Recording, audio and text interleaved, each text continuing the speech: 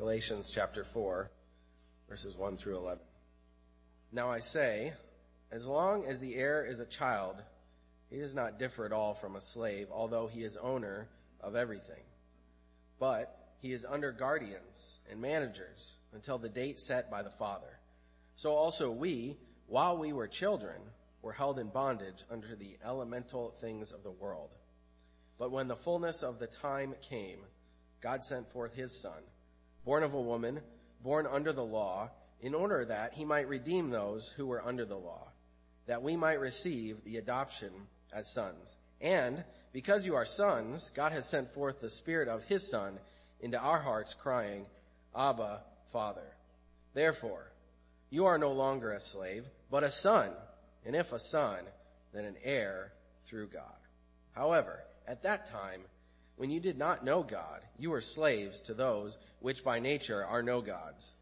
But now that you have come to know God, or rather, to be known by God, how is it that you turn back again to the weak and worthless elemental things to which you desire to be enslaved all over again? You observe days and months and seasons and years. I fear for you that perhaps I have labored over you in vain. May God bless the reading of his word. Let's pray. Father, we are your sons and daughters. Help us today to see Jesus, to be thankful in our hearts for what you've done for us, that we are no longer slaves, but heirs, co-heirs with Christ. I pray that you would open our hearts and speak to us through your word. Give Tom grace to preach it well. In Jesus' name we pray. Good morning. I want to talk first to the dads among us, particularly the dads whose dads are still alive on this earth.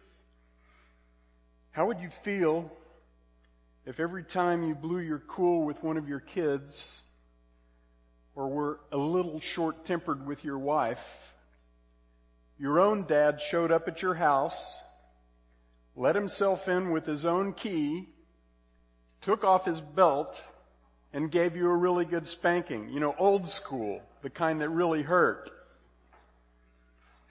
There are some wives out there thinking that that would make your dad the perfect father-in-law. So don't be surprised if your wife suggests that you stop at Home Depot on the way home and get whatever your favorite tool is, because while you're looking for the tool, she's going to be over at the key machine getting a key made in your dad's favorite color. But there's another question that's more to the point. What if that scenario was the only one that would actually change your bad behavior for the better? What if the only motivation that ever actually improved the way you acted as an adult was fear of punishment and shame? What would that say about you? In our passage this morning, Paul presents a powerful contrast between a little toddler and an adult son and heir. And he does so in order to set before us the radical difference between slavery and sonship.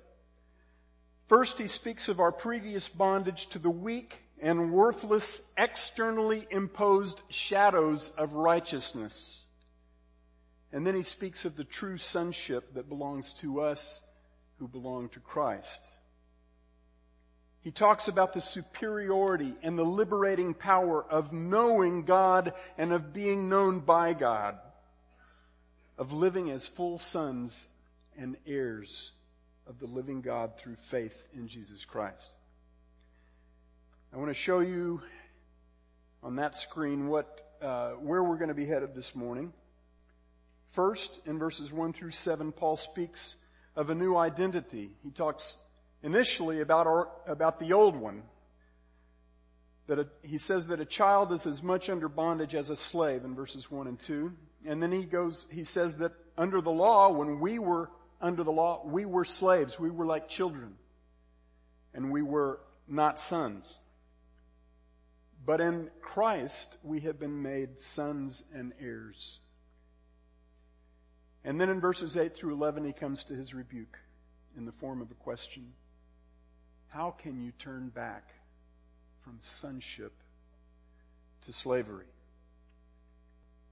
In the first two verses of chapter 4, Paul, once again, as he's done before in this epistle, prefaces a lesson about spiritual, eternal things with an illustration that is drawn from something that's generally observable in the world.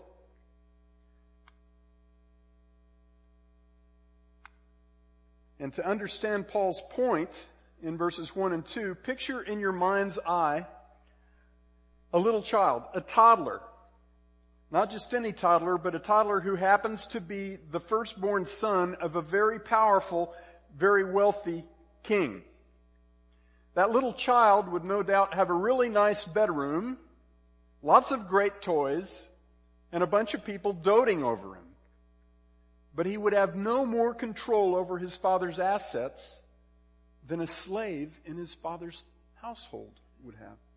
Even if his net worth on paper as firstborn son of the king was in the billions, he would have no say whatsoever in how all that wealth was invested or spent, because he wouldn't have even the beginnings of the maturity to know how to deal with such wealth, how to manage it. And since powerful kings and wealthy kings generally delegated the finer points of child rearing to special servants, that toddler prince would be as much at the mercy of his appointed guardians or nannies as the slaves in his household were at the mercy of their masters. Everything from the food that child ate to the scheduling of his bedtime would be ultimately determined by someone else, not by him. His boundaries would be externally imposed and not chosen. And that's really the heart of what Paul's getting at here.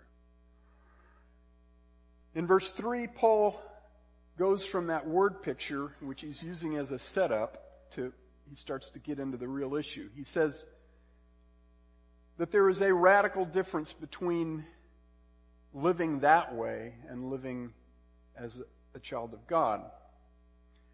He says in verse 3, so also we, while we were children, were held in bondage under the elemental things of the world. Now the phrase the elemental or elementary things shows up twice in this passage in verses 3 and 9, just as it shows up twice in Colossians chapter 2, verses 8 and 20, where Paul is actually making much the same point. If you compare those two passages, it becomes pretty clear that what Paul means by the elementary things of the world is external, surface level religiosity. It's do's and don'ts and ceremonies and special days and dietary restrictions and physical self-denial and any other such thing that looks really religious but actually doesn't have any necessary connection with what's in the heart of the person who's doing them. A little later in this passage in Galatians 4, Paul says that these weak and worthless elemental things include such things as the observance of days and months and seasons and years. Now that could include the pagan religious festivals and events that were common to the Gentiles in the region of Galatia. But considering Paul's recurring theme throughout this epistle, exhorting the believers in Galatia to flee from the heresy of the Judaizers, I believe that Paul is talking here essentially about Jewish religious festivals, holy days, and dietary rules, just as he clearly is in Colossians 2. Because in Colossians 2 verses 16 and 17 he says, therefore let no one act as your judge in regard to food or drink or in respect to a festival or a new moon or a Sabbath day. And the Sabbath day is a clue. He's talking about things in the law. He says that those things are a mere shadow of what is to come, but the substance belongs to Christ. Paul's harsh complaint against the Judaizers is that they were trying to get Gentile Christians to adhere to the law which God had designed to point to Jesus. He says that all these religious practices are a mere shadow of what is to come, and the substance belongs to Christ. To require men to cling to the picture once the reality had come, and to equate those external religious practices with actual righteousness was a nullification of grace. It was a return to a way of thinking and living that was actually never capable of getting the job done when it came to making men righteous in the eyes of God. It was a return, in effect, to the ABCs, to things that were not supposed to make men righteous, but were supposed to show them their unrighteousness so that we would turn to Jesus Christ in faith and be clothed in His righteousness. Colossians 2:23 says that, in talking about the value of these external religious practices, it says these are matters which have, to be sure, the appearance of wisdom in self-made religion and self-abasement and severe treatment of the body, but are of no value against fleshly indulgence. Like circumcision, all such external religious efforts look good, but they do not and they cannot change the heart of the man who's doing it. Their only value comes when they rightly picture a real transformation that has already occurred in the heart of the person who's doing them, as the Lord's Supper is supposed to do each Sunday.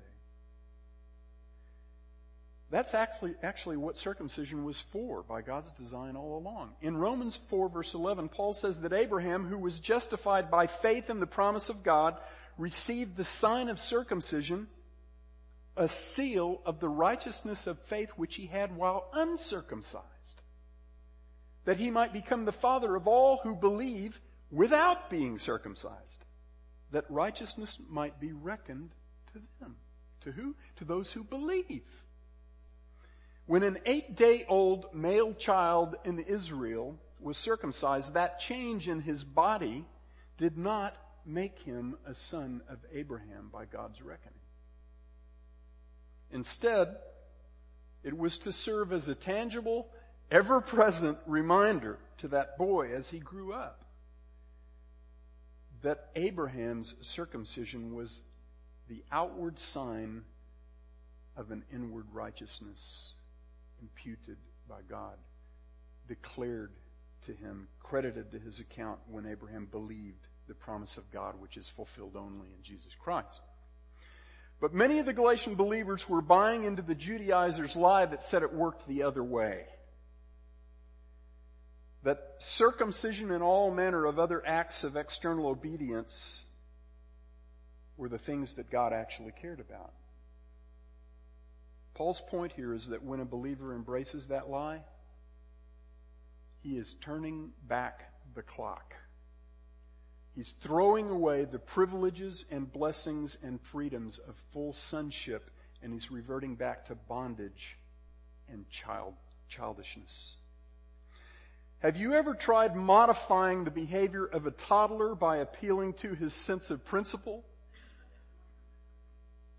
without bothering with such ignoble things as punishment or reward? If so, how did that work out for you? I know the answer, of course, because a toddler cares about exactly two things: what makes him feel good and what doesn't. Now, this may come as a shock to some young mothers in the crowd. I doubt that it'll be a shock because y'all are pretty savvy, but your toddler certainly enjoys your snuggles, but trust me on this, he does not share your values. When he does obey you, it's not because he's convinced that your character, your way of thinking and doing things is worthy to be copied. It's not because of his deep desire to show your character off to others. I hate to tell you, but it's not even because he loves you so much that he can't stand the thought of hurting you.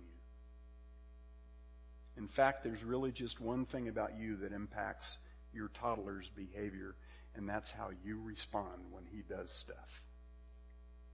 If you're consistent, he quickly learns to do those things that bring him a pleasant response from you, which might include a hug. and to avoid doing, or at least to get really good at hiding, the things that bring him an unpleasant response from you. That, beloved, is how we all started. And we got started in that mode right out of the chute. Proverbs 22:15 says, foolishness is bound up in the heart of a child. The rod of discipline will drive it far from him. Externally imposed punishment and reward are the only things that work for changing the behavior of a little child. But if that is still true of that child after he has become an adult, what does that make him? It makes him an overgrown child. It also makes him a slave, addicted like a meth head to externally imposed boundaries that have nothing to do with the heart of love for God or for his fellow man. A child, whether he admits it or not, desperately longs for clear and consistently imposed boundaries because he has no internal compass. Without those boundaries, his world is chaos because he's not capable of making sense of it himself. I was in a checkout line at Walmart a while back, and I got to see a great example of that. There was a little boy a couple of checkout lanes over who kept grabbing stuff off the hooks, and his mother kept taking them out of his hand and putting them back on the hooks. After a little while of that going on, the child launched into a Force 5 tantrum, and he started screaming at his mother at the top of his lungs. She barely finished checking out because of the rage that her son was in. And then just ahead of me in my checkout line, there was another mother and a little boy. The boy quietly asked his mother if he could have this colorful bag of candy that had been strategically placed right at eye level. His mother smiled and said no. And the child dropped the subject and started talking to his mom about something else. Now, I can absolutely guarantee you that that wasn't because this was just an unusually compliant child. It was because that child had learned at some previous point that it would have cost him dearly if he had acted the way that other kid acted. His boundaries were clearly drawn by his mother, and they made sense of his world. But for a mature adult son of God, such a dependence on externally imposed boundaries and constraints is bondage.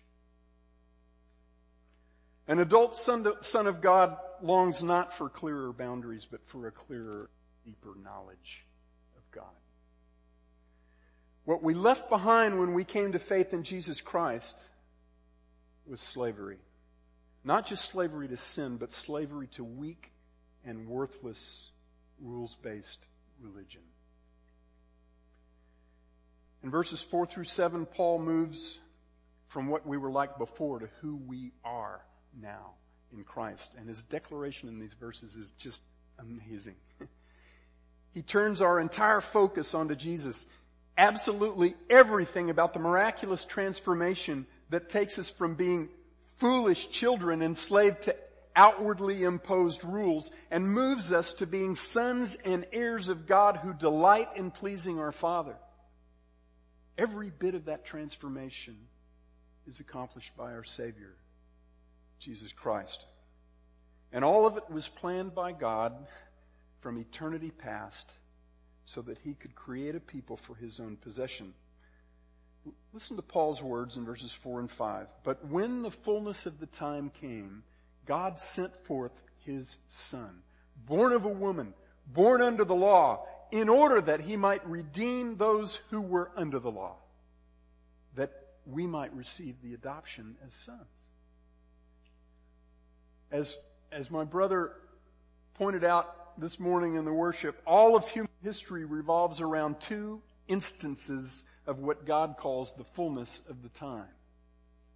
Christ's first coming and Christ's second coming. If you study the period of history leading up to the incarnation and earthly life, death, and resurrection of Jesus, it becomes evident that God brought many, many things together amazingly to set the stage for that first coming of his Son from heaven to earth. There was a limited window of time during which Jesus could have addressed such vast gatherings as he did for all the great annual festivals that revolved around the temple in Jerusalem that are recorded in the Gospels, because before the Roman Empire, it wasn't that easy for Jews in remote regions to get to Jerusalem for those festivals. Many of them had no way to do so. And in the late 40s AD, the Jews were run out of Jerusalem, and then in 70 AD, the temple was destroyed. And there had rarely, if ever, been a time in which a man like the Apostle Paul could have so freely traveled across such a broad spectrum of Gentile peoples and cultures. Even God's orchestration of the logistics, the nuts and bolts for advancing the gospel of Jesus Christ, are amazing. After the scattering of the nations by the hand of God at the Tower of Babel, long before Abraham was born, there had never been a time until the advent of the Roman Empire in which so much of the world was under one common written language. It was the far-reaching conquests of Alexander the Great, followed by the conquest of Greece by Rome, that God had used to set up that commonality of language that paved the way for the explosive growth and spread of the gospel. The time of Christ's first coming and of the birth of his church was an exceedingly unusual time, masterfully orchestrated by God to accomplish his eternal purposes. Galatians 4:4 says that in the fullness of the time, God sent forth his Son, born of a woman, born under the law. That's what you call a theologically loaded statement. Jesus is the very Son of God. He is the radiance of God's glory and the exact representation of his nature. Hebrews 1:3. He is fully God, but he is also fully man, having come into the world as a child born of a woman. He is the one in whom, as Paul says in Colossians, all the fullness of deity dwells in bodily form, in human flesh.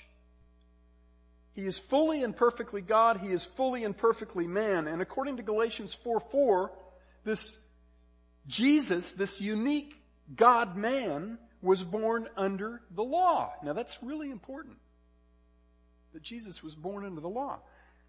As the perfect man, Jesus was perfectly obedient to all that his Father required of him, all the way to the point of his death on a cross. And that obedience was true of him even though he was born and lived his entire earthly life under the law of Moses. The same law that Paul just declared in the previous chapter sealed our condemnation because we could not keep it. But Jesus kept that law perfectly. Jesus is the one and only lawkeeper. He is the only one, the only man, whose righteousness was actually vindicated by the law, proven by his perfect compliance with the law of God. For all the rest of mankind, the law proves our sinfulness, proves our desperate need for him to fulfill the law. And it does so to drive us to come humbly with empty hands to trust in Jesus Christ, that he may be our righteousness. According to Galatians 4 verse 5, Jesus came from heaven to earth. He was born under the law in order that he might redeem those who were under the law, that we might receive the adoption as sons. See, he fulfilled God's requirement of righteousness that we could never fulfill, so that we could have what he always had, sonship. Jesus came to redeem those who were under the law. Now, who does that refer to? Who are those who were under the law? Well, the biblical answer is all of us, not just Jews. Every last man, woman, and child of us until we come to Christ are under the requirement of the law. The law was given to Israel through Moses. But because the law proceeds from and reflects the character of God, we're all accountable to it. And so in Romans 3, right after telling us that there is none righteous, not even one, there is no one who does good, not even one, Paul says, now we know that whatever the law says, it speaks to those who are under the law, and listen to this, that every mouth may be closed and that all the world may become accountable to God. Because by the works of the law shall no flesh be justified in his sight. For through the law comes the knowledge of sin. Every mouth, all the world, no flesh. It should be pretty apparent that this is a universal truth. The law proved all of us to be shut up, locked up under sin and closed mouth before God. Having no defense for ourselves, no righteousness to bring before God, and that was absolutely necessary in order that the promise by faith in Jesus Christ might be given to those who believe. Galatians 3:22. And that's how we receive adoption as sons. Adoption as sons. See, we're not born as sons of God. We begin as enemies of God, rebels against God, utterly condemned and utterly helpless to reconcile ourselves to Him. But when we come to trust in Jesus Christ alone, God adopts us. And He grants to us the full rights and privileges that belong to His firstborn, Jesus Christ. And that very identity as adopted sons of God is the identity to which Paul appeals and that he calls true of the Galatian believers, the very people that he's scolding in this epistle. Verses 6 and 7, he says, and because you are sons, God has sent forth the Spirit of His Son into our hearts, crying, Abba, Father. Therefore you are no longer a slave, but a son, and if a son, then an heir through God. As I pointed out last week, there are no second-born sons in the household of God. There are no third or fourth-born sons.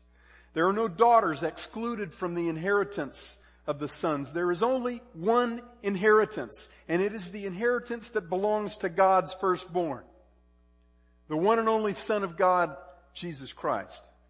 We, who are in Christ, have been made joint heirs with Christ of His inheritance. And that glorious, incomparable inheritance, that wealth that makes all other wealth valueless, is God Himself. We are heirs of God and fellow heirs with Christ, Romans 8:17. Our inheritance is eternal relationship with the God of glory. In Jesus' mighty prayer to His Father the night before He died in our place, He declared in John 17:23 that God loves us just as He loves Jesus. And we get to spend eternity discovering the infinite depths of that love, never reaching the end of it. The love of God toward us and our grateful response of love toward God now control and motivate us to a life that delights our Father. In verses 8 through 11, all of this gets really practical.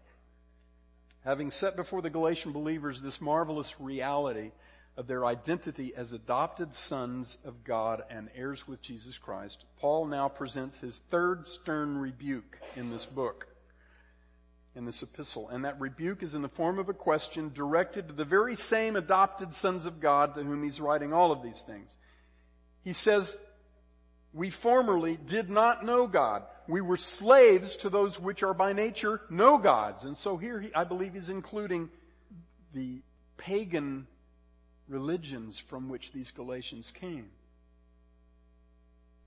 But he says, now, through faith in Jesus Christ alone, we have come to know God. Or rather, to be known by God. We did not know God. Now we have come to know God. We have come to be known by God. And he poses a soul-piercing question. Now that you have become sons and heirs of God, now that you personally know God and are known by God, how is it that you turn back from that glorious sonship to your previous slavery? In Christ alone we have entered into eternal relationship with God. We are now known by God as a loving Father knows His children, but with a love that surpasses all others. God knows us fully, personally, intimately, with a fierce and jealous affection more intense than any that we have ever known. Have you ever tried to hide something from your dad, something that you did because you were afraid that if he knew about it, it would mess with your relationship with him? Well, guess what? God has seen everything you have ever done. He has witnessed every thought you have ever had, and He has heard every word that you have ever spoken. He is far more aware of those things than you can even remember, and He knows you better than you know yourself.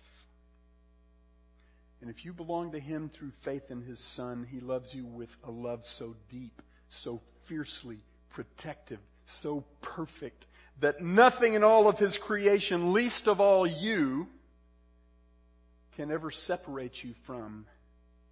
In Christ alone, we are known by God and we know God. Personally, intimately, as the one who alone is worthy of our most unreserved affections. The Spirit of Christ who now dwells within us cries out, Abba, Father. The deeply personal, deeply affectionate address of a child to the Father whom he loves more than all else. The more fully and personally we come to know God, the more zealously we love Him and desire to serve Him. To do the things that delight Him, that honor Him, that advance His kingdom. As sons, with all the blessings of full sonship, as co-heirs with Christ, we now live to honor the one that we trust, the one we love, the one who loved us and delivered Himself up for us. And that changes the way we live. The married man who knows God and loves God does not say in his heart, I better not let anyone, especially anyone from my church, catch me gazing too intently at a beautiful woman who's not my wife. Because that would really mess with my reputation. He does not say, as long as I'm careful to cover my tracks, my pornography addiction really won't hurt anybody. Instead, he says, as Joseph said when Potiphar's wife tried to seduce him, how could I do this great evil and sin against God? He says in his heart, my Savior is ever faithful to His bride, His church, that He redeemed to be His own treasure. So by His power, I will be faithful to my bride. I will show my wife the same steadfast faithfulness, the same forgiving, forbearing, self-denying love that Christ proved toward me at the cross and that He shows to me daily. And when that man stumbles in some way, as we all do, in some measure, many times, when he does something that violates the love that God has poured out toward him, it is that very love of God for him and the loving response of the new man in him toward God that compels him to return to faithfully loving his wife. It's the relationship that drives the transformation of behavior. There is a radical, revolutionary difference between those two ways of life. In fact, one is the way of death. The first is slavery to a loveless, superficial, external, empty shell of supposed righteousness. The second is a consuming, controlling, passionate affection for the one who loved you and laid down his life to make you his eternal inheritance. The one who has promised to spend the rest of eternity, listen to this, to spend the rest of eternity showering you with the surpassing riches of his grace and kindness toward you in Christ Jesus. Ephesians 2:7. We all stumble in many ways, but the love that God has poured out upon us and the responsive love that we as redeemed sons of God have for our Redeemer, our Father, controls us and calls us back.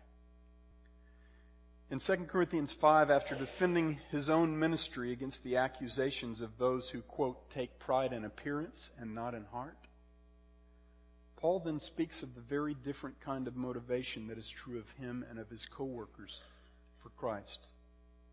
He says, for if we are beside ourselves, it is for God. If we are of sound mind, it is for you. And then he says, for the love of Christ controls us.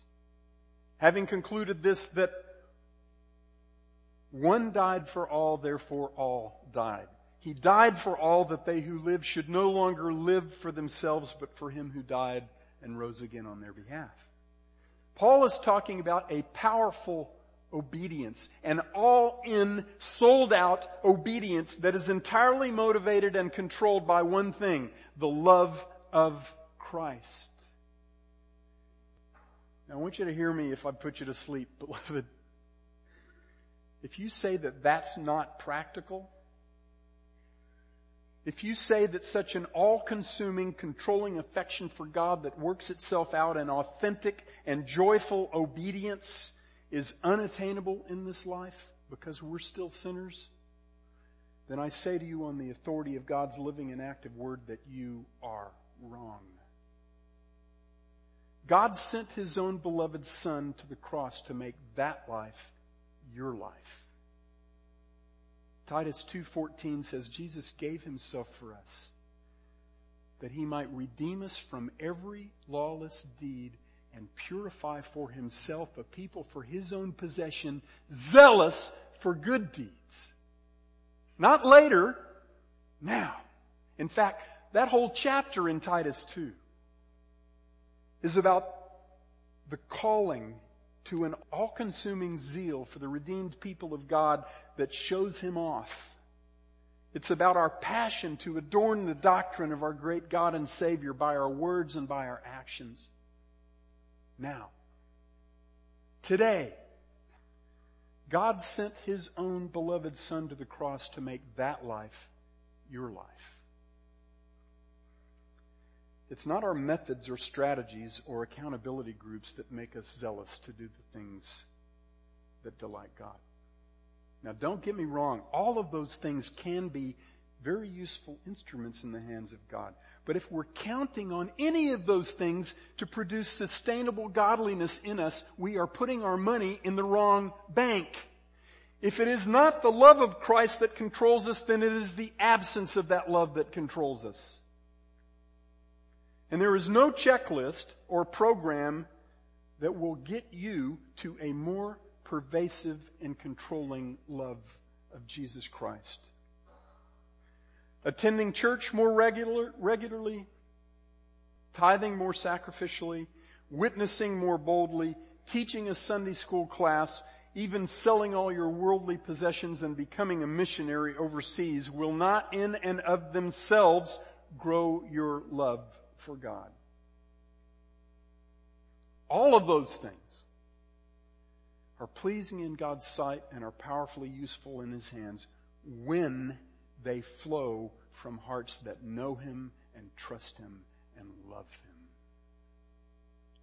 Those are effects of that love, not the cause. What will grow our love for God? You think that's an important question? What will grow our love for God? the knowledge of the holy. To rightly and personally know God is to irresistibly love and trust God and obey Him. To behold God is to be transformed by that beholding. Just read Isaiah 6. You want to know how to invest your time and energy and effort in the things that will actually grow your obedience to God? Invest your time and energy and effort in the things that will grow your personal knowledge of God. There is a reason that Paul puts lengthy theological passages before and after every key exhortation and every critical rebuke in this letter and in all of his letters. There's a reason, for instance, that the book of Ephesians has no imperatives in the first 3 chapters and dozens of imperatives in the latter 3 chapters. It's because knowing what you're supposed to do without knowing God Himself is useless to produce godliness in you. When I hear believers, young or old, and it's mostly younger ones who say this, when I hear them assert that the problem with the church is that we spend too much time studying the Bible and not enough time being doers of it, I cry inside. Because they are absolutely right about the second half of that assertion, and they are catastrophically wrong about the first half. As Tim Keller says, you can know the Bible without knowing God, but you will never know God without knowing the Bible. Too much study, too much familiarity with Scripture is not the church's problem, beloved. Every single one of the dear brothers and sisters in Christ that I have ever known who have persevered in following Christ for decades and who have stayed the course in serving the body and loving the lost, even after losing a child or being terribly maimed in a wreck, or holding a lifelong companion's hand while her life left her body, or being betrayed by a wife or husband in the worst possible way. Every single one of them who has persevered in obedience even in the face of grievous suffering has had the habit of life of beholding God through His incomparable Word. Every single one of them. And I can't tell you how many I have seen crash and burn precisely because they have not had that habit. Sure, there are some who become mostly useless to God and perhaps even walk away from God after spending thousands of hours in the Bible. But those are not the ones who picked up their Bibles daily with the purpose of beholding and knowing the lover of their souls. I'm not talking about a new rule to replace old ones. I'm not talking about an obligation to get up at the same time every morning and spend X minutes reading your Bible. I'm talking about your necessary food and mine. I suspect everyone here is pretty careful not to miss too many consecutive meals.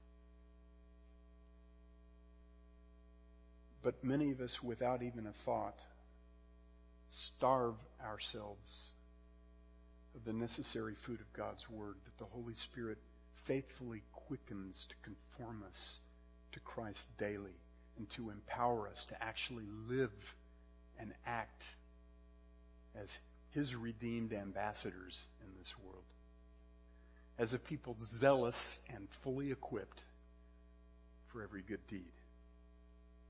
And of course, there are other ways that you behold God and that you see what He's like and how He does things. The Holy Spirit inhabits your praise offered up to God, and He changes you through that praise. Your prayers of petition, your requests to God, incline your heart to a greater dependence on God. Your friendships with other believers who love God become your windows into the very heart of God as you watch those fellow saints act in keeping with His character revealed in His Word. And your steps of obedience that insert you right into the midst of God's work to love the lost, and to advance His gospel are the stages upon which you get to watch how God does things here and now. Those are the things that will grow your obedience, because those are the things that will grow your knowledge of the holy. In the last verse of this passage, Galatians 4:11, Paul says, I fear for you that I have labored over you in vain. His fear is not that they'll lose the righteous standing that belongs to them as believers in Jesus Christ. His fear is that they will forget who they are in Christ, and they will turn back to who they aren't. That instead of living every day by faith in the Son of God, who loved them and delivered Himself up for them, they will muddle through day by day, clinging to the weak and worthless works of the flesh, as if those works had any value to anyone. Every generation of Christ's church has struggled against that temptation, and you and I are no different. But even when our neglect of the things of God causes us to forget for a time our high calling as sons and heirs, that calling remains unchanged, and so does the one who called us. And it is that new, redeemed identity as sons of God to which God continually appeals as He faithfully calls us back to Himself. God continues to be at work in us, both to will and to work for His good pleasure. Philippians 2:13. He calls us back to Himself, to the one we have come to know, to the one who perfectly knows us and perfectly loves us. Dear Father, we ask that You would teach us to hold fast to this magnificent calling as sons and heirs of God. We ask You to make every backward glance, every flirtation with weak and worthless things, be recognized as slavery to which we simply cannot return, because we are heirs of God and joint heirs with Christ forever. We pray this in His precious name.